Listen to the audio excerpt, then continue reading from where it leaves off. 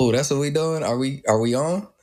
We You on. better go back the way you came. I'm not doing this with you. We're not going to go down that rabbit hole. I mean, neither of us can sing. You probably sing better than I can. So, I think that singing is less about singing and more about, do you have sexual relationships with an audio engineer who can take your voice and turn it into a voice? Do it always have to be a sexual relationship? No, it's just, I think that we should probably start recognizing that some people are getting ahead because they have a different type of strategy. Okay, that's fair. That's fair, honestly. That's fair. Alrighty. So hello, everyone. Welcome to season 2 of Hotepery.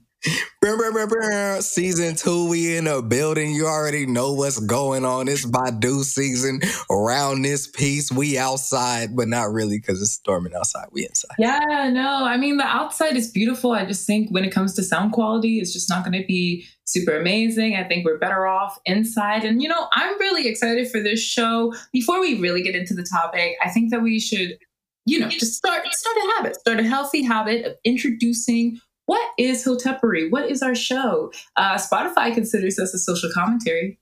Do they really? I think so. I feel like it's safer to say we're a comedy. I not only personally identify as the same genre of comedy as Peel. Yo, because social commentary is so much responsibility. Comedy is these guys can say whatever. I want to know who at Spotify decided to put that much power onto this podcast. That's rude. We didn't sign up for that. It's because there's an unk. It's just really uncomfortable because really we're just trying to be, and it feels as though they are trying to define who we are based off of their worldview. In reality, this is comedy. We can write an essay if you need us to write an essay. I mean, we could do that. We could write an essay. You're not going to like the essay, but we could write an essay if you need us to write an essay. The Truth About Marilyn Monroe coming out 2022. Pissing white women off all year long. Let's go. Bring it back to Hotepery. At this point in time, I think Hotepery is self-explanatory. We are non-militant because we do not support personally the military complex system. Black people. Are you saying we're non-militant Black people for Spotify? I just want to know how much I need to co-sign with that. I'm not denying for the powers that be listening. I'm not denying that. On audio, I'm not denying it. I just feel like whenever a Black female has an afro, people want to call that a political statement, when in reality, this is how I woke up today. That's fair. That's fair. I'm digging your hair journey, by the way. We was just talking about that because we kind of in the same boat right now. You feel me? My fro don't fro like yours do. It kind of just falls. You feel me? Shout out to different strokes, different hairs. It's really funny. I was having a little bit of a moment yesterday. I was looking in the mirror and taking care of my hair, and I noticed 2 to 3 different distinct textures, and it just irritated me. Yeah. That's a common thing, though. That's common. I think that's common. That's really common. Anyway, how would you define Hotepery? What are we? I wouldn't say we're non-militant. We are non-militant, but that's hard. I think Hoteps are militant a little bit. Yeah. Especially the Hebrew Israelites. Fair. I don't know how I define, because we went a whole season without ever defining Hotepery. I think Hotepery is one of them things you just know. I think that because we are liberated in every sense of the word. And I think that concept of liberation is something that a lot of people are uncomfortable with when Black people in particular express it. I think it's a type of liberation where they don't expect us to necessarily like having white noses or having our kinky hair or teeny weeny afro and not even think about it. Like, I don't think about the fact that I didn't wake up today and go, oh my goodness, I'm going to have my hair like this. Oh my goodness, I'm going to make a social or political commentary. I'm just being Black. I'm being the way that I was born. And I think Hotepery, it to me is just that sense of liberation. It's also a liberation of sexuality, because I think that people sometimes are like very uncomfortable. And I would definitely say that it's to some extent intellectualizing. It's the natural intellectualization that we as Black Americans do. I was talking to one of my friends and they pointed out how they noticed that Black people collectively as a culture, like Black Americans as a culture of people, seem to all have a little bit of an inclination to be open to conspiracy theories. So I think that Wonder all why. of those things. As somebody from Tuskegee, I wonder why. I know. It's almost like if you look up the definition of a conspiracy, you get a meaning. Man, you might see somebody from Tuskegee next to the definition. I think it's really interesting because Hotepery, I think, I personally remember growing up and being around Hoteps, and I never wanted to be a Hotep. I looked at it and I was just like, ugh. Any forms of extremism, it makes me feel antsy. It makes me feel uncomfortable. That being said, I understand why people have strong reactions. I understand why strength is a thing. So to me, Hotepery is enjoying yourself in a world that makes you feel like you are a liar, that you're toxic, that you're dysfunctional, that kind of made you to some extent, inevitably that way. And being able to take the time to understand these things, and instead of sitting and going through it, to stop, pause, and be like, how can I change this? How can I avoid it? Which is why I'm actually really, really excited for this topic, because I think you and I are actually on the same wavelength now. Okay. I dig that. And I think you articulated Hotepery in an amazing way, because when I'm thinking about Hotepery, I'm thinking about Hotepery. And one thing that I've noticed, which is a common theme with all of our episodes, is something always kind of, and I say devolves jokingly, but it always kind of evolves into a commentary on either toxicity or something of a sexual nature. And there's something to be said about self-expression when it comes to those two things. And as a Black person, especially, a lot of the way, and I think we're going to get into this when we're talking about our topic even more, because I have personal experience with this, but a lot of the way that we express ourselves is a form of grabbing onto the control that we don't feel like we have. Yeah. And so, I mean, what other ways do people do that, if not sexually, or as it pertains to a form of self-expression that might make certain people uncomfortable, and very rightfully so sometimes? Those are interesting questions. And to be fair, I do think that all groups of people practice, that wanting to have control. I think that white supremacy is a group of people who were extremely insecure, and for that reason, they had to control the world. You ever read my poem about BDE? I don't think so. I wrote this poem. I'll find it and read it to you some other time, because I don't have it off top. But Are you going to read it to me through the phone? I'll read it to you through the phone. My poem about BDE it's outlining this guy walking into this function with this woman and how everybody's looking their way. And it keeps going back to BDE, BDE, BDE, and how they interact with each other. BDE. And you know what BDE is. But then at the end, I go, Black dick envy. And that's what a lot of white supremacy is to me. You know what's so funny? Because I'm not going to sit here and say I have BDE at all, because it's different.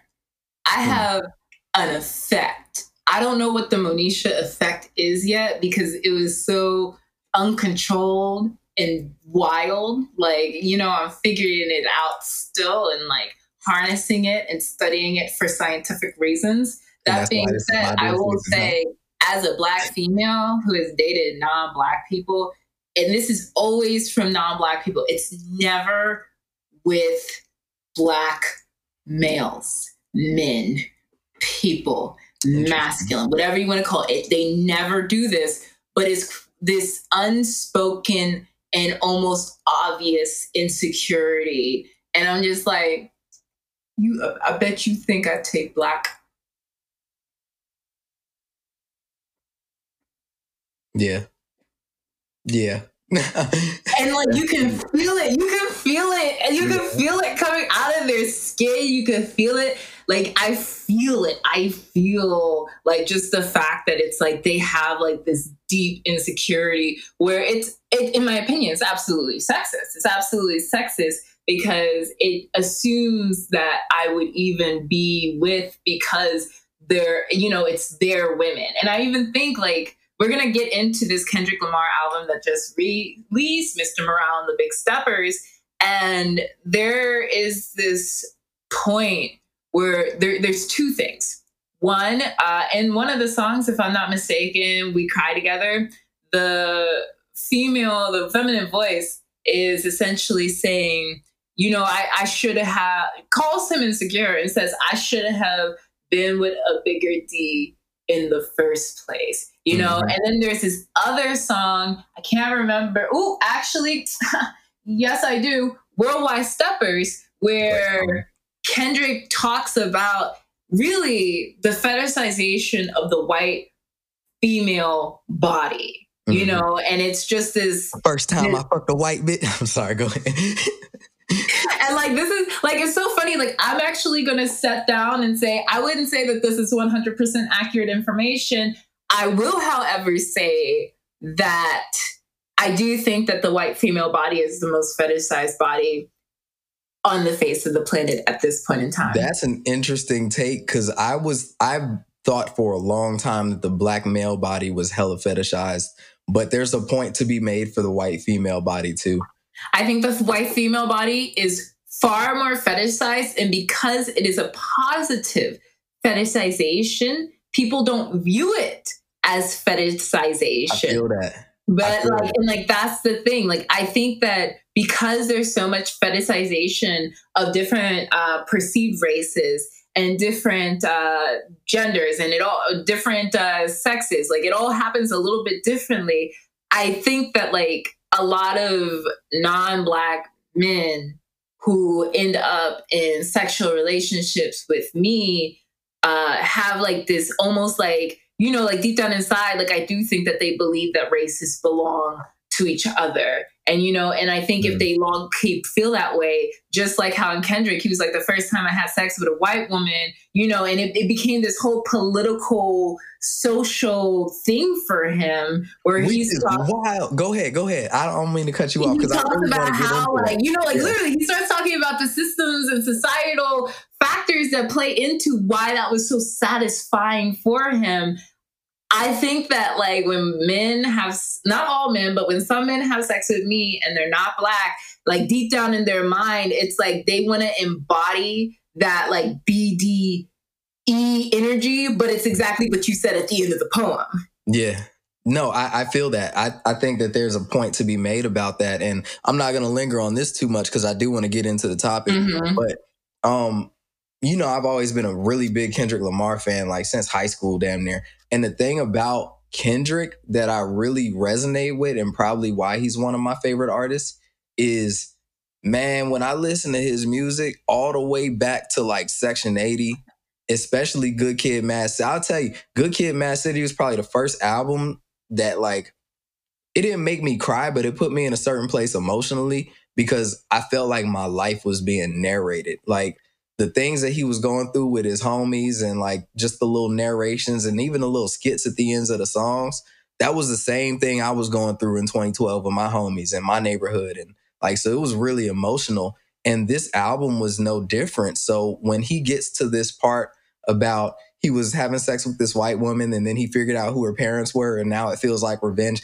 I went through something like that. And I didn't think of it that way. I didn't really fetishize the girl like that. But like when I figured out who her mother was it changed the dynamics of the relationship because it was a lady that I had met before.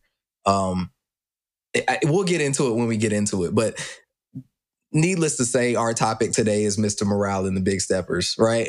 So before we get into that, let's take some time to introduce ourselves. Hello, I'm Monisha.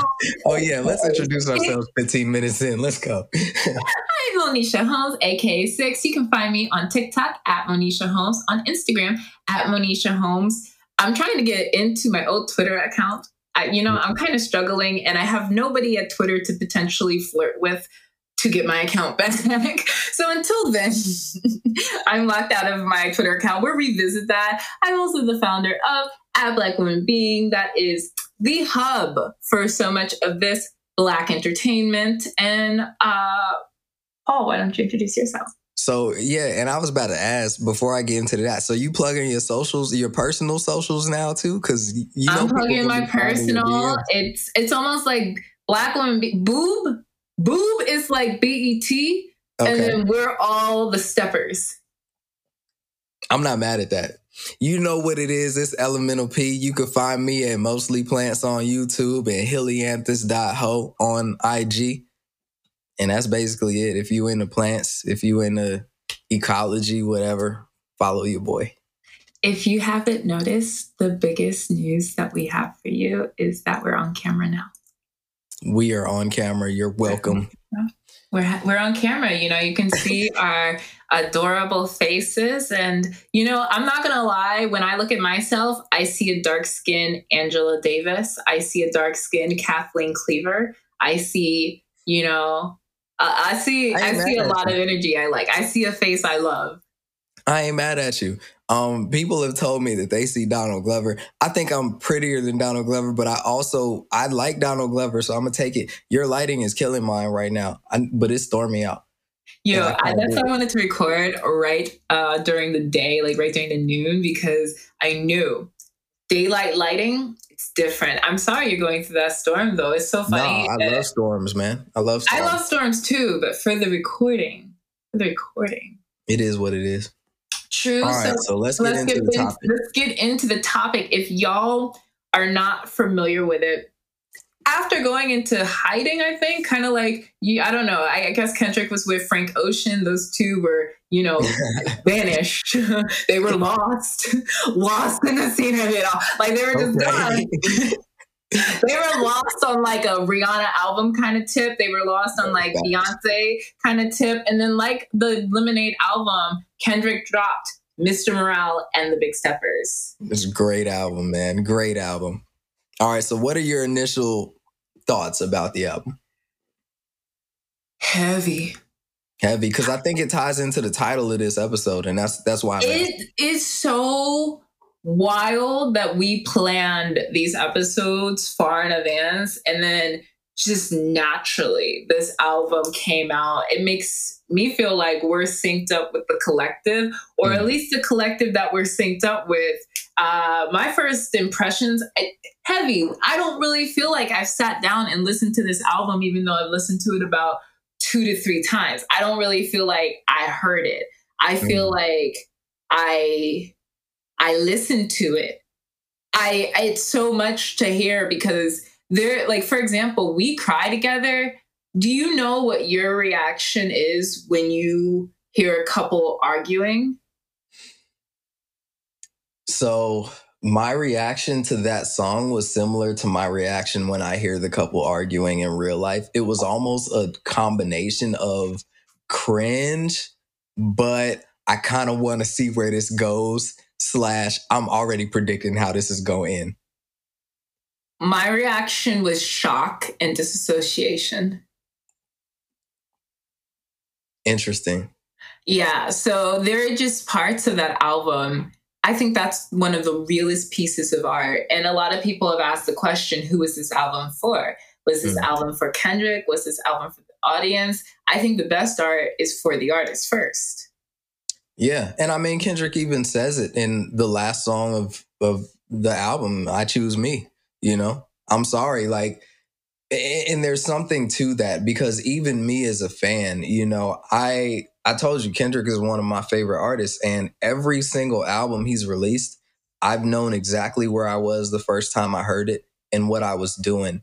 And after a while, I say after Good Kid, Mad City, I would reserve time where I was just not around anybody to just listen and digest those albums. And I'm kind of a hip hop nerd anyway. And so I think that Kendrick is one of those artists that people, when he drops, people want it to be like some world saving type, and myself included. I'm like, man, this is going to change the game right here. And while it did, the whole point of the album to me was we got to take that pressure off ourselves. You feel me? And it's hard, especially as a Black person, especially as a Black man, and not to get into gender roles too much, because, you know, I'm not even big on gender roles, but especially as a Black man, feeling like there's always more that we could be doing to protect and uplift Black women. Like, it's hard to take that pressure off of oneself and be like, man, sometimes you could just breathe and enjoy life, and it don't always have to be some kind of commentary, or don't always have to be like you showing out, or you feel me? Sometimes you could just live. That's hard, man. Yeah, I spent a lot of time thinking about like how these celebrities are real people, and I feel like there are people who, for whatever reason, maybe it's just straight entitlement, like just straight entitlement, straight warped perspectives. Once somebody enters a celebrity status, they're just like, oh, that's your job, you're supposed to do this. Oh, this is your job, you're supposed to do this, as if workers don't have rights. And to me, like, that's wild. Like, they still get to be people. Even let's take something like the Will Smith slap. I know this is talk to death. I will say this right now. I have a natural inclination, like you, to care about the opposite sex. And because it's easy and trained into us when we're young, to some extent, to give some type of a damn, like to give some type of damn, like to care just a little bit, especially if you have a Black mother or a Black father, you know, like I think that to some extent there is this natural inclination to give. It may not be present in all people, but let's take that slap, for example. I think that most Black people knew that Chris Rock wasn't going to press criminal charges. I'm not mad that he sued. That being said, I think that most of us knew that criminal charges wasn't going to come from that situation because, one, yes, objectively speaking, he's wrong. You can't just walk on stage and assault people. I don't know why he did it. I don't fully understand why he did it. When I stop and look at it and think of all the positions that Will Smith has had to play, of all the expectations he's had to uphold, how he was heavily criticized for not standing up for dark skin on Viv, and then on Fresh Prince of Bel-Air, on skin dark Viv was replaced with light skin on Viv. You know, so he's been criticized for not protecting Black women before. And I think that it's just one of those things where people try to blame that on Jada, to which I'm sure maybe Jada has like a little bit of the droplet in the glass of like Will Smith's issues. That being said, I think people just lose sight of the fact that this man has to probably be having 50 million things running through his mind, like 50 million things, 50 million obligations, and also soul obligations, soul spiritual obligations pertaining specifically to Blackness that will drive someone to the point of stress. Not to say that's what everyone's going to do and how everyone's going to act out and so forth. But I think like when we look at like pretty much all celebrities, look at how Miley Cyrus looked at, like wild out. Look at how Lindsay Lohan wild out. Look at Mary-Kate and Ashley. Like look at literally every single celebrity. Look at Johnny Depp and Amber Heard. Like look at pretty much most celebrities, or at least the celebrities who, you know, we see as like these top performers. A lot of them have these human realities that are not beautiful and not appealing. So when I look back at this Kendrick Lamar album and people, you know, it never even occurred to me to ask who that was for. You know, like it just, to me, I just don't really hold that level of entitlement. And I also I think it's narcissistic for anyone to think that it's their responsibility to save, to like kind of like want to be the savior, like be helpful, be of service. But the idea that you're going to be a superhero in this, like, who is that for? You know, so I actually think that the expression of this album was very healthy. It was very fair. And it's a game changer in that these toxic relationships are really, really normal. And it's not lost on me how, you know, we are seeing these Hollywood divorces, this Hollywood dysfunction, and then this album comes out. And it's also, we're going through these economic crises where rent prices are going up. So it's like that almost makes an obligation for people to pair up so they can afford to live. But, you know, still having that toxicity that's coming. We have interracial relationships and obviously like heterosexual relationships, all these different types of relationships happening, and people are having different conversations they probably never had to have in life, different expectations in relationships that they never really had to have. And that, to me, like, it's like, why are we toxic? We're toxic because, to your point earlier when we were talking off camera, we inherited a lot of these issues.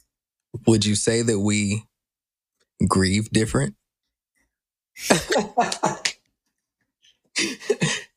That was good, right? That was good, right?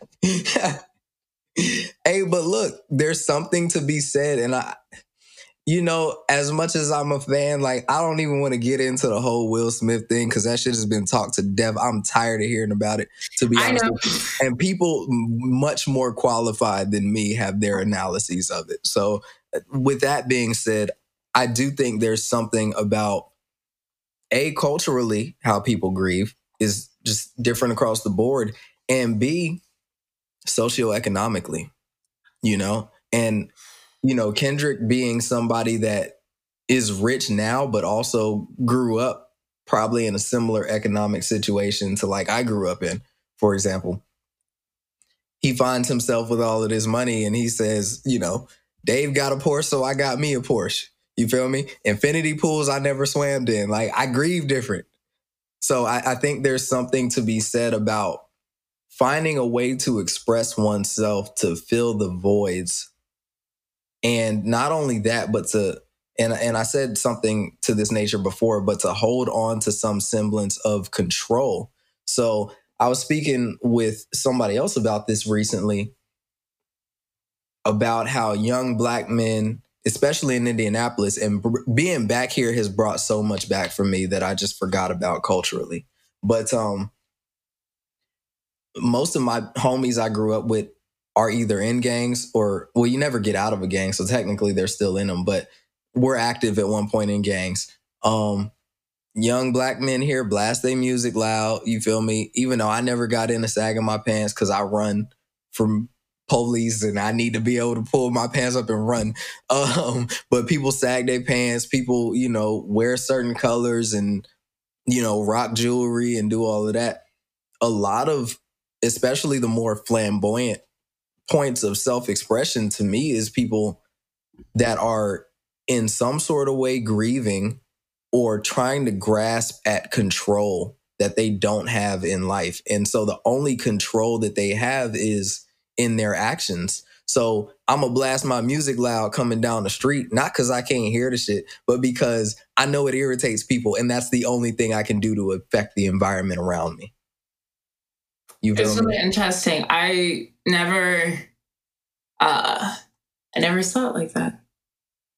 And, you know, I'm sure Black women do certain things to hold on to some semblance of control in that manner too. I can't really speak on that. I think the beautification of self to some extent might be that. I think that, you know how you and I have had this experience when we're in predominantly white spaces, we perform a stereotypical, and not even necessarily stereotypical, but we enhance Blackness.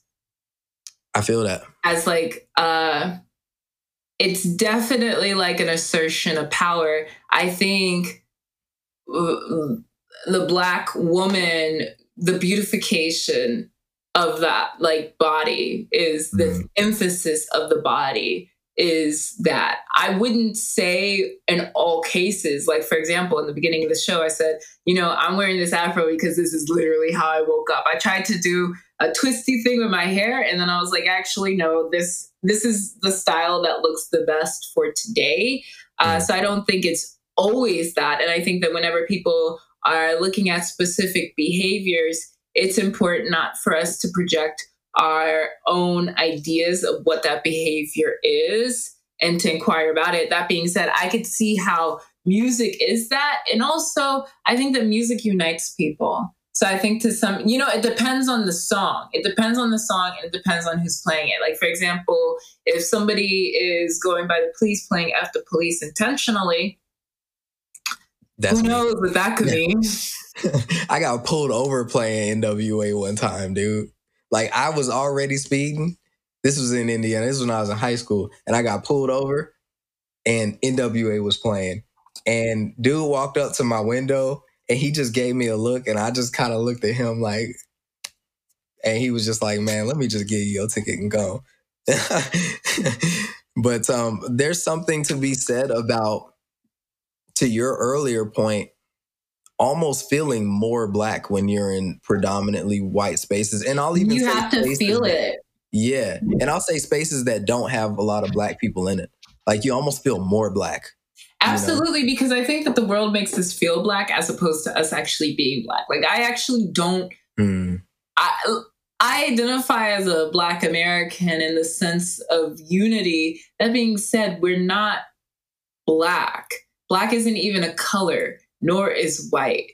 I think that Black to me is erasure, just like white is erasure. Like, it's to make someone a monolith. To me, it is to erase someone's culture. And there is this notion from other groups that we don't have a culture, that we don't have that. And I think that's ignorant.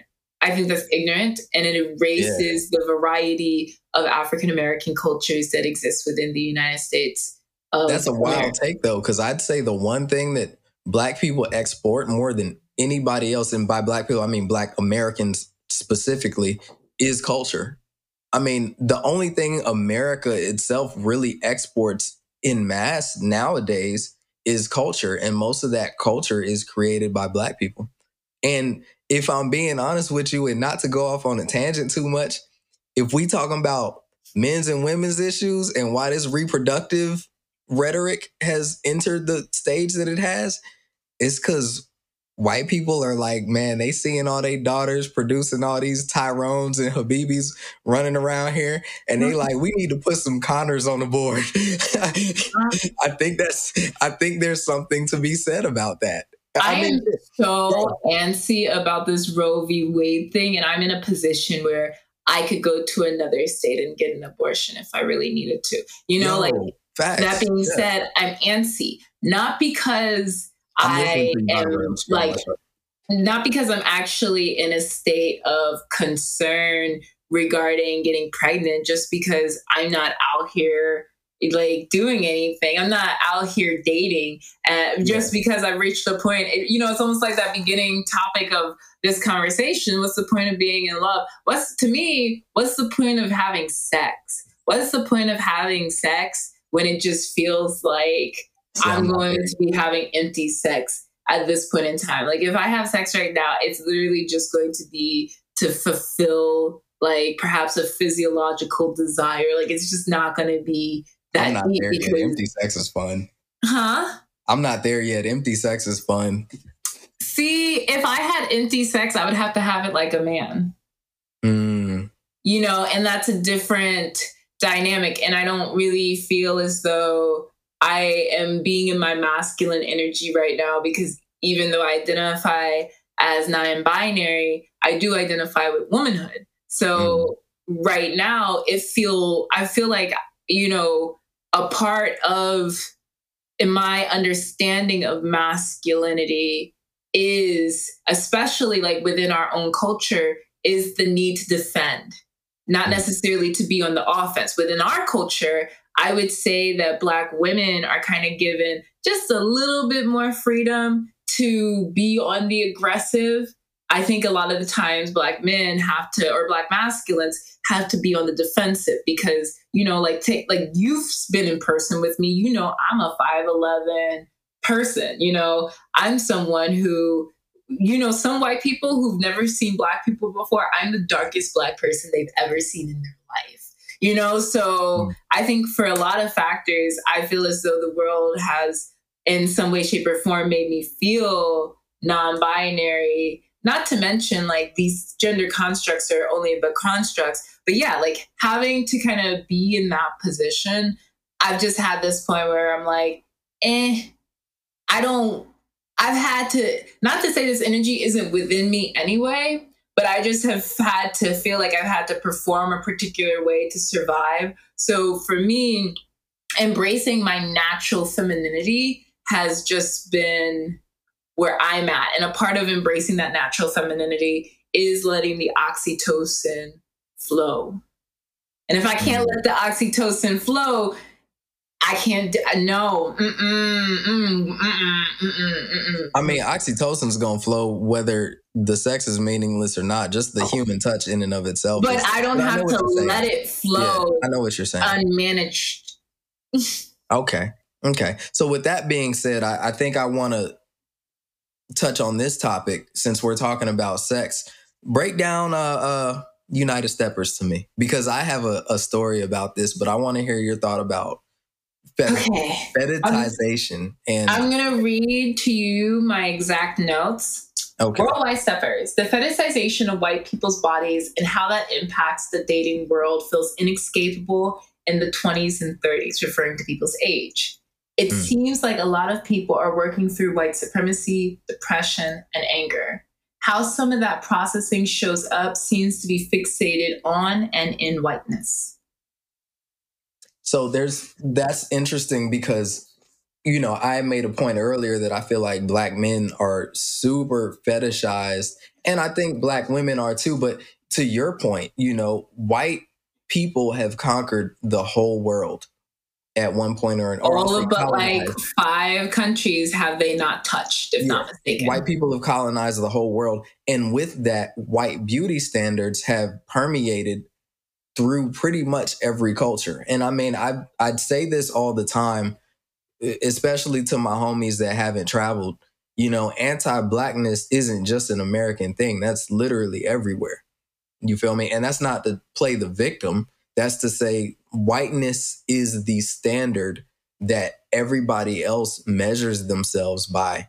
And when I say everybody else, I don't mean every individual, but on a cultural level, most other cultures measure themselves by. So with that, to your point, white women are aspirational to a certain degree, Absolutely. And it's really interesting. I was having a conversation with one of my friends who is a white man or a white male.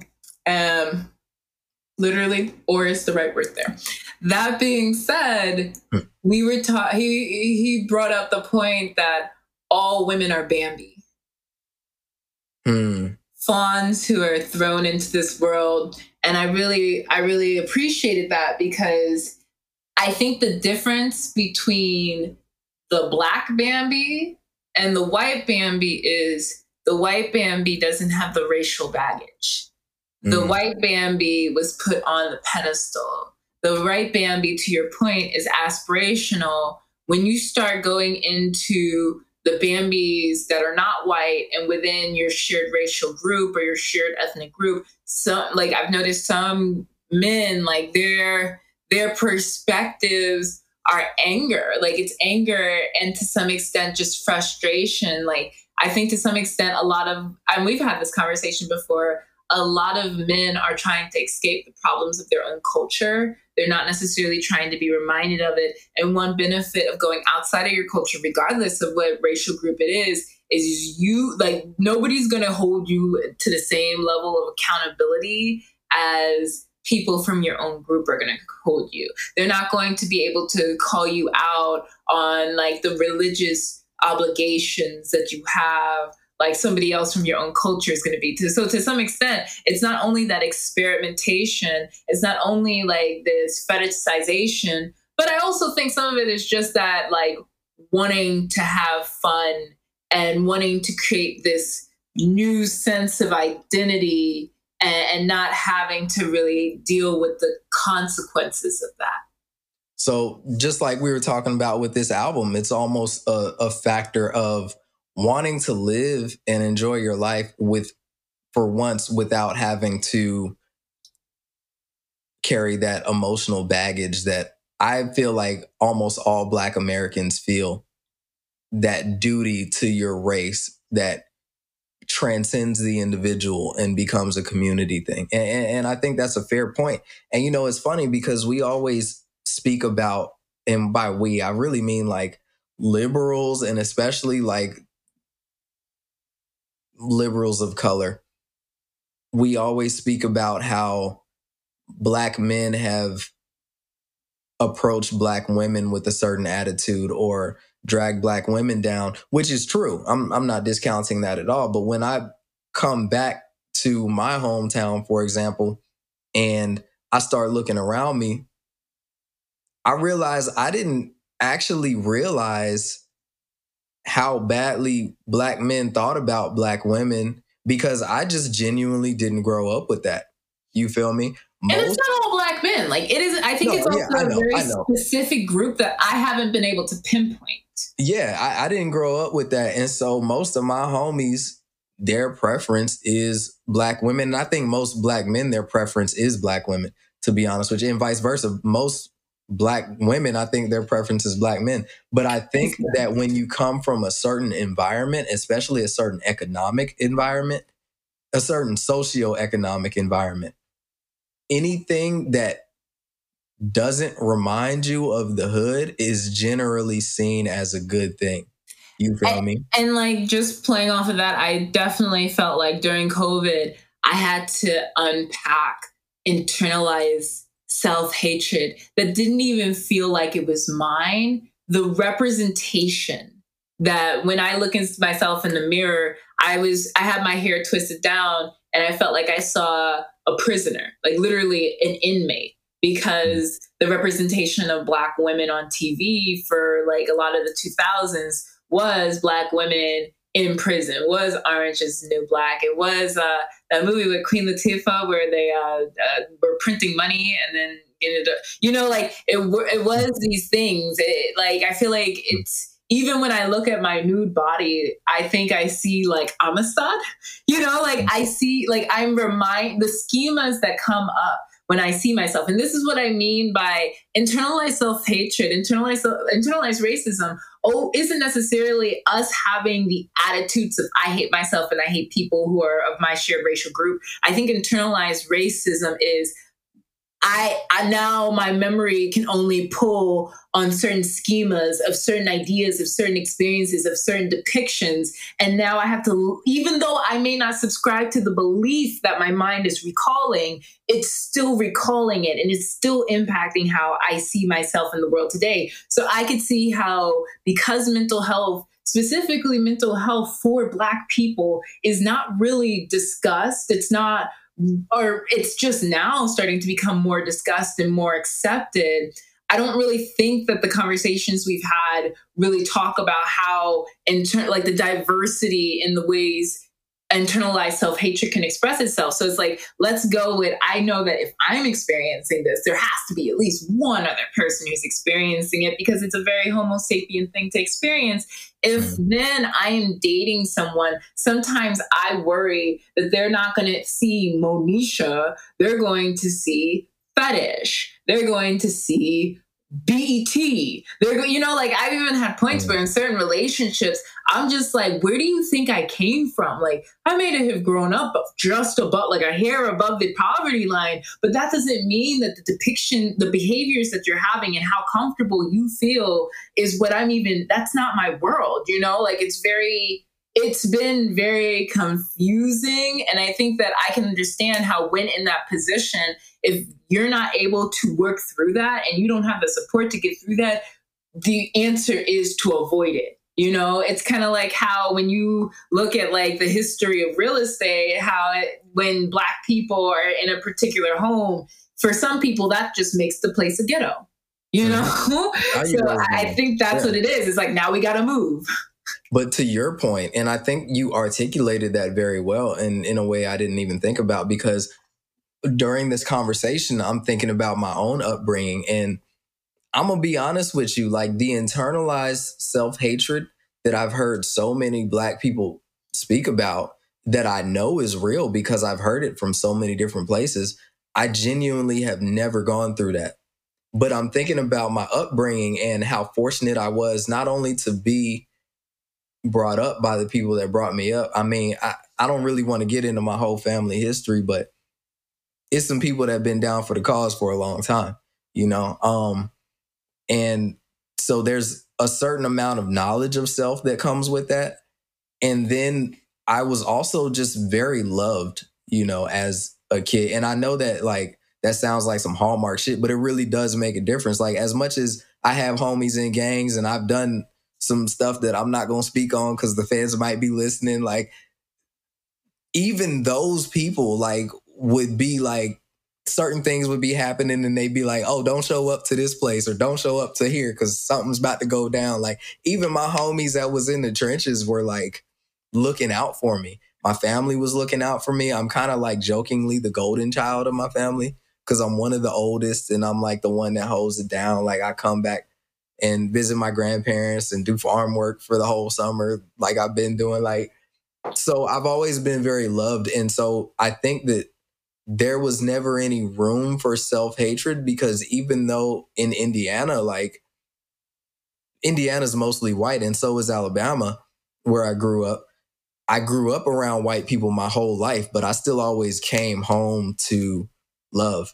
And that shit really makes a difference, And that's not to say that other people aren't loved that don't go through that. That's not what I'm saying at all. Exactly. And I want to be very specific. It's not even like I was taught to hate myself. I grew up with, I think it was the world around me and how it's impacted my self-identity is major. I think that to some extent, another factor that plays into it is you're very bookish. And I would argue that you're much more bookish and well-traveled and immersed in the earthly experience than perhaps some people who grew up just watching TV. So I wasn't necessarily one of those people. That being said, this is where when like Black people say, especially HBCUers, go off HBCUers. When HBCUers have said representation matters, if you watch enough TV, and I think, like really pay attention to it, eventually the memories from the shows might recall and bring up different ideas. So I could see how based off of your history you'd avoid it. But to that point, you literally just made the episode. You made the episode because love is a protective factor. I went to Afropunk Miami 2022. And I noticed that the merch that they're selling, and on one of the hats that they were selling, and I really actually want one now. Like I got a little mask and I didn't get the hat. I really regret it. They're selling a hat that says Black Love on it. And I really have reached a point where I 100% see Black love as a protective factor. Yeah, for sure. It definitely is. Now, with that being said, I think there's a difference between love and being in love, because the title of the episode is What's the Point of Being in Love? I want to get into that. I do want to take a 5-minute break. I think being in love is a protective factor too. It could be. I want to take a 5-minute break real quick. Can we do that and reconvene in like 5 minutes? Yeah, I'll pause this. All right. So we're back. So I remember the point I was trying to make, by the way. I got me a fresh coat. So in Worldwide Steppers, we were talking about the fetishization of white women and how Kendrick was like, the first time I fucked a white bitch, and he was talking about how it wasn't even meant to be this political thing. It was him hooking up with a girl, but then it just so happened that her father was like the sheriff, and now he felt like it became this political thing, and he felt like, now I'm getting revenge. And this is what I mean by Kendrick be narrating my life. I went through that. And I don't have a preference for white women, and I never have, but I've been with like, between you and I, our body counts could end racism. Between you and I, like, we could be like the Black Mongols for real. If if we were procreating with all the people we was having sex with. But remember when I sent you the map? Yo, I'm telling you. Yo, I am, and it's so funny because it's like, I personally, especially as someone who has an interest in astrology and studies astrology, I have become very content with the fact that I am often wrong, and I work to be as accurate as I can. A part of my personal growth is learning to be quiet and learning how to have the most accurate information. It's a continuous growth process because it does matter. That being said, knowing how much I know because of my hotepery. So here, with that being said, let me make this point. And this is the point I was making. So Kendrick went through all of that. He just had sex with this woman, and then he found out who her dad was, and now it's this political thing. That happened to me. So in 2008, my summer between 8th grade and freshman year of high school, the same summer I lost my virginity, I was walking into a store, and as I walked past this white woman's car, she came out, locked her car door, and gave me a dirty look as I walked past her car. I'm like 13, 14 years old at this point, and I've always been a little kid. Even as an adult, I'm still little. So I'm not like physically imposing. Shorty really went out of her way to make sure I knew she was locking her door. You feel me? This is in Indiana. Fast forward to my freshman year of high school, I'm sleeping with this girl, and guess who her mother is? Ooh. That same white woman that locked her door as I walked past in the summer. So when I heard that song, and then we were talking about what we were just talking about, I'm like, yo, it really ain't even start out like that, but that's what it turned into. Like, see, I can't relate to that at all personally, because I think that I am one of those people, and I think a lot of Black women are like this, where we really are operating from a place of wanting to love and be loved. That's fair. But that being said, I feel like people try to make like there's a separation between institutions and people, and there's not exactly that separation. People try to make a separation, and like these things should be separate, but the thing is, like, they're not. Like, I remember my ex introduced me to someone, like, an insurance company, and they help people get health insurance. And because of the way that our relationship ended, when I called to renew my insurance, try to get insurance, I didn't get that insurance, right? Yeah, with a name like Alicia Holmes, you probably didn't. No, your girl did not get that insurance. Didn't get that insurance at all, because as much as there should be a separation between institutions and people, institutions don't exist without people.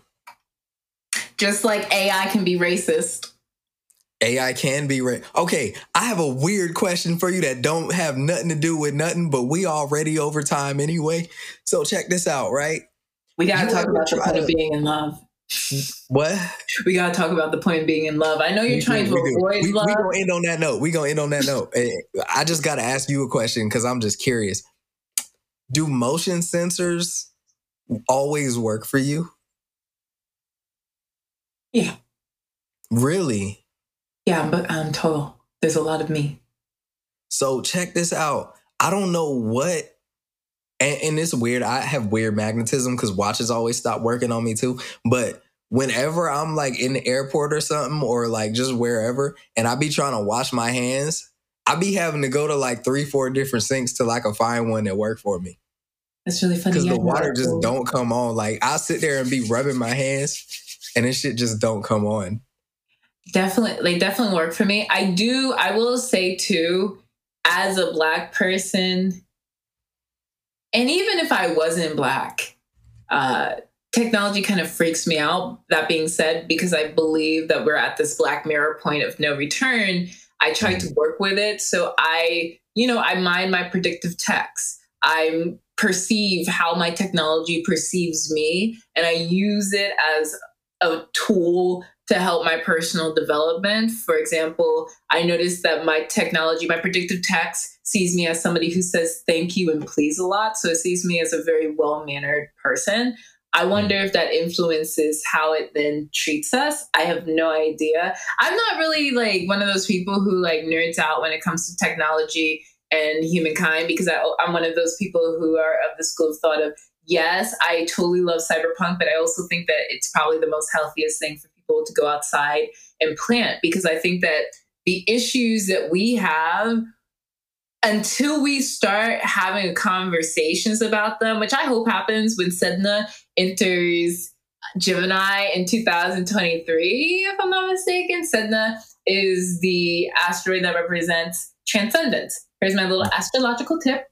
That being said, I just don't think that we're there. I think that people are trying to put Band-Aids on the problem, and they're not really able to fix the problem. And I think that because of that, for people who are living contemporarily in the here and now, the best option is probably to go outside and play with nature for right now. Mm-hmm. Before it goes away, which it inevitably will if we keep doing what we're doing without any inhibitors. And to your point, I told you, like, whenever I come back home, either to Indiana or to Alabama, like, the number one thing I'm always doing is farm work. I'm always helping my grandparents plant crops. You feel me? Taking up crops, sowing seeds, doing all of that. And more, I'm realizing how important it is to have, if you have a yard, to know how to make your own food, because we're going to go through shortages very soon. I mean, COVID put a lot of people on game. You feel me? As far as like how dependent we are, and this shit could collapse at any minute. And then, not to be an alarmist, because I'm not a fucking doomsday prepper or anything, but like, yo, we already kind of live in a third world country and just don't realize it because of this American arrogance that we have. But America is ghetto, bro. Like, this shit is we going have school shootings like nobody's business. Yo, it's going to crash. So funny. It's so funny. I literally feel like if we put like American news alongside In the Eyes of an Angel, that song, and just like for 25 cents a day, you can ensure that little Mo and Chad can go to school safely. Have my little ass walking around without no shirt on, like in the eyes of an angel. Yeah, no, like, it's so terrifying. Like, I remember when I was in Germany, I was like, does anybody want a mail order bride? Does anyone want a Black wife? I understand you're in Europe and it's cold. That being said, when the UV rays start becoming stronger, you're going to want children with melanin. Does anyone want a Black wife? Does anyone need melanin? Man, melanin? Get the hell out of here, dog. Hey, but look, like, yo, Ghana's taking Black people. Like, there are places that we can go. We don't have to be here. And you want to go to Ghana for a visit first? I'm going in December. And you didn't invite me? So I told you my grandmother is looking at property out there. I remember that. Yeah. So I'm now we're gonna stop avoiding the question. We're gonna end on yeah. Because we already almost 15 minutes over time. All right, what is the point of being in love? Go. What is the point of being in the love? Be positive. It's on me. I don't. Okay, and this is not me being pessimistic or cynical. I don't think there is a point. That's not to say that you shouldn't or should be in love. I don't think there's a point of being in love I think that if it's something that you want to do, if it's something that makes you feel good, if you're in love with somebody that makes you a better person, makes you feel protected, makes you X, Y, and Z, then do it. Is there a point to being in love? Nah. I mean, I feel like being in love in and of itself is something that should be without condition. So I don't know that there is a point to being in love. I think love in and of itself can be protective because on an evolutionary level, that's what it's supposed to be. But you can be loved and you can love without being in love. So I don't think there's a point to being in love. And that doesn't mean that you shouldn't do it. I want to diddle you so hard right now, DITTO, ditto, because yeah, that's actually one of the most beautiful answers. It's absolutely beautiful because love in a perfect world should have no point. It should just be and do. We should just do love because we want to and because we recognize that we love, so we want to meet the needs of the other person.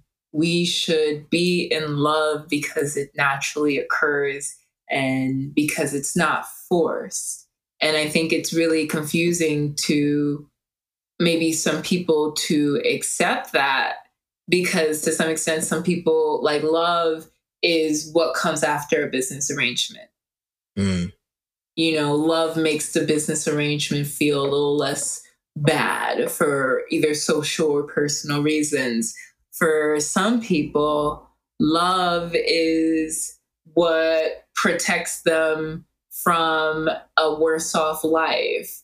To some people, love is a political and social statement. You know, I think that's why, like, even when it comes to sharing my sexual orientation and my LGBT identity, like being part of that community, a big part of the reason why I don't really like doing it is because I've never felt as though the relationships I had with women should need to become a political tool. I was with them because I really liked them. I was with them because I respected them. I actually was happy with them and was open to seeing where anything could go with them, just like I would be with someone else that I'm in a relationship with. And to me, I understand the hyper performance of orientation and I respect it because it's important. For me personally, I guess at my best, even if I'm in an interracial relationship, I've never been the person to be like, you know, making a point of that. Like I'm in love because I want to be in love because I love the feeling of love. And I agree with you 100%. Love shouldn't have a point. It should be, it should flow, it should do. With that being said, I mean, that sounds like the moral of the story right there. And bars, if you in love with somebody, y'all are united in grief because we in a fucked up world anyway. Exactly. I will say, like, you after listening to that album, going right back to We Cry Together, that's also why I'm single, because there is love in that, but that's not in love. That is loving. I feel like that might be in love, but that doesn't make it healthy. Do you really think? I do. I feel like maybe they were in love, but I guess maybe we need to have an episode where we define love. If we can figure that out, we probably have the answers to the universe. But I mean, we could hash it out if that's what you want to do. But I don't know how productive that conversation is going to be. Like, that's one of them old questions that nobody has the answers to, isn't it? And maybe that's why we see it differently, that song. Maybe that's why I'm like, they could be in love. And you're like, ain't no way. You feel me? I do think that there's love in that relationship. I think there's affection in that relationship. I like to believe that in love is, I think she was definitely in love with him, because I think in love comes with a level of selflessness. And I kind of feel like he was a little bit more logical minded and going along with her. That being said, that point that she makes in the song where she says you're insecure, I think that sometimes for me personally, it's hard to understand, accept, and receive love from insecure people. That's interesting. That's fair. I feel like in most cases, I don't even see it as love, because I like to believe personally that love does start with ourselves. It starts from within, and kind of like self-actualization. The transcendence of love comes once we are able to recognize love within ourselves, which doesn't mean that they aren't capable of loving. But to me, like, I think once it starts bordering on that, like, persistent hate, it's just toxic and drug-like. Yeah, I mean, I'll say this, and I don't want to linger on it too much because we're like 105 at this point. But I'll say this: I have been loved and been in love with people that were insecure, and where it might not have started out like this, those relationships eventually started to feel more possessive than loving. And so I do think that people that are insecure are capable of loving you, but there is a question of whether you're equipped to deal with what that comes with. You're right. And I definitely, we're in the final thoughts part of our outro. This is a very personal thing for me personally to say. I can't really I think that the love that comes from insecure people, and I'm speaking as someone who has loved in an insecure way before, when I look back at the people that I loved when I was insecure, a lot of the time, I don't think that was love. I think it was fear. Like, I think it was obligation. I think it was expectation, like the expectation of how I'm supposed to show up for that person, as opposed to actually being in love with the person, as opposed to letting that naturally grow. And I guess like what it is it's not that I want to, like, I would like to, in a perfect world, erase toxic love. However, I do understand I can't do that. I don't think I should do that. I don't think anyone should do that, because for a lot of people, I think there's a privilege that comes with being healthy. So I will retract my original statements of saying that's not love. That's just not a love that I recognize anymore personally. And I think I've been like that, for me personally, like it's very difficult for me to recognize toxic love. That's fair. So what's the moral of the story? The moral of the story? Ooh, Mr. Morale. Let me give you my Mrs. Morale. If you feel like you have to make a point in love, why? That's good. I was going to say don't settle. No, not don't settle. Don't do things out of fear. And I think essentially we're saying the same thing, because to your point, I think a lot of people find themselves in relationships, and that's not to say they don't love the other person, but a lot of people find themselves in love starting out of fear, as opposed to some genuine feeling of this is my person. I think a lot of times people are scared to be alone. People are scared of the concept of dying alone, and it might turn into love. And I don't think that it invalidates that love, but it definitely makes shit a lot more complicated. And on that note, let the people know what your socials are. We already did that. Do it again, because Phillyanthus.ho on IG, and you can find me on YouTube at Mostly Plants, all one word. And where can they find you? At Monisha Holmes, Monisha with an I, no H, Monisha, HOLMES on TikTok, on Instagram. You should definitely follow our more major platforms at Black Moon Being, as well as at Hotepery on Instagram. Yes, sir. And that's that. And do you want to talk a little bit about what the people can expect next week? Oh, when is cheating okay? Yeah, that's next month though, ain't it? Mercury retrograde. Mercury retrograde. When is cheating okay? I already got thoughts about this because I don't really feel like cheating is okay, but we'll say that for the next episode. Alrighty, bye-bye. Okay. Later.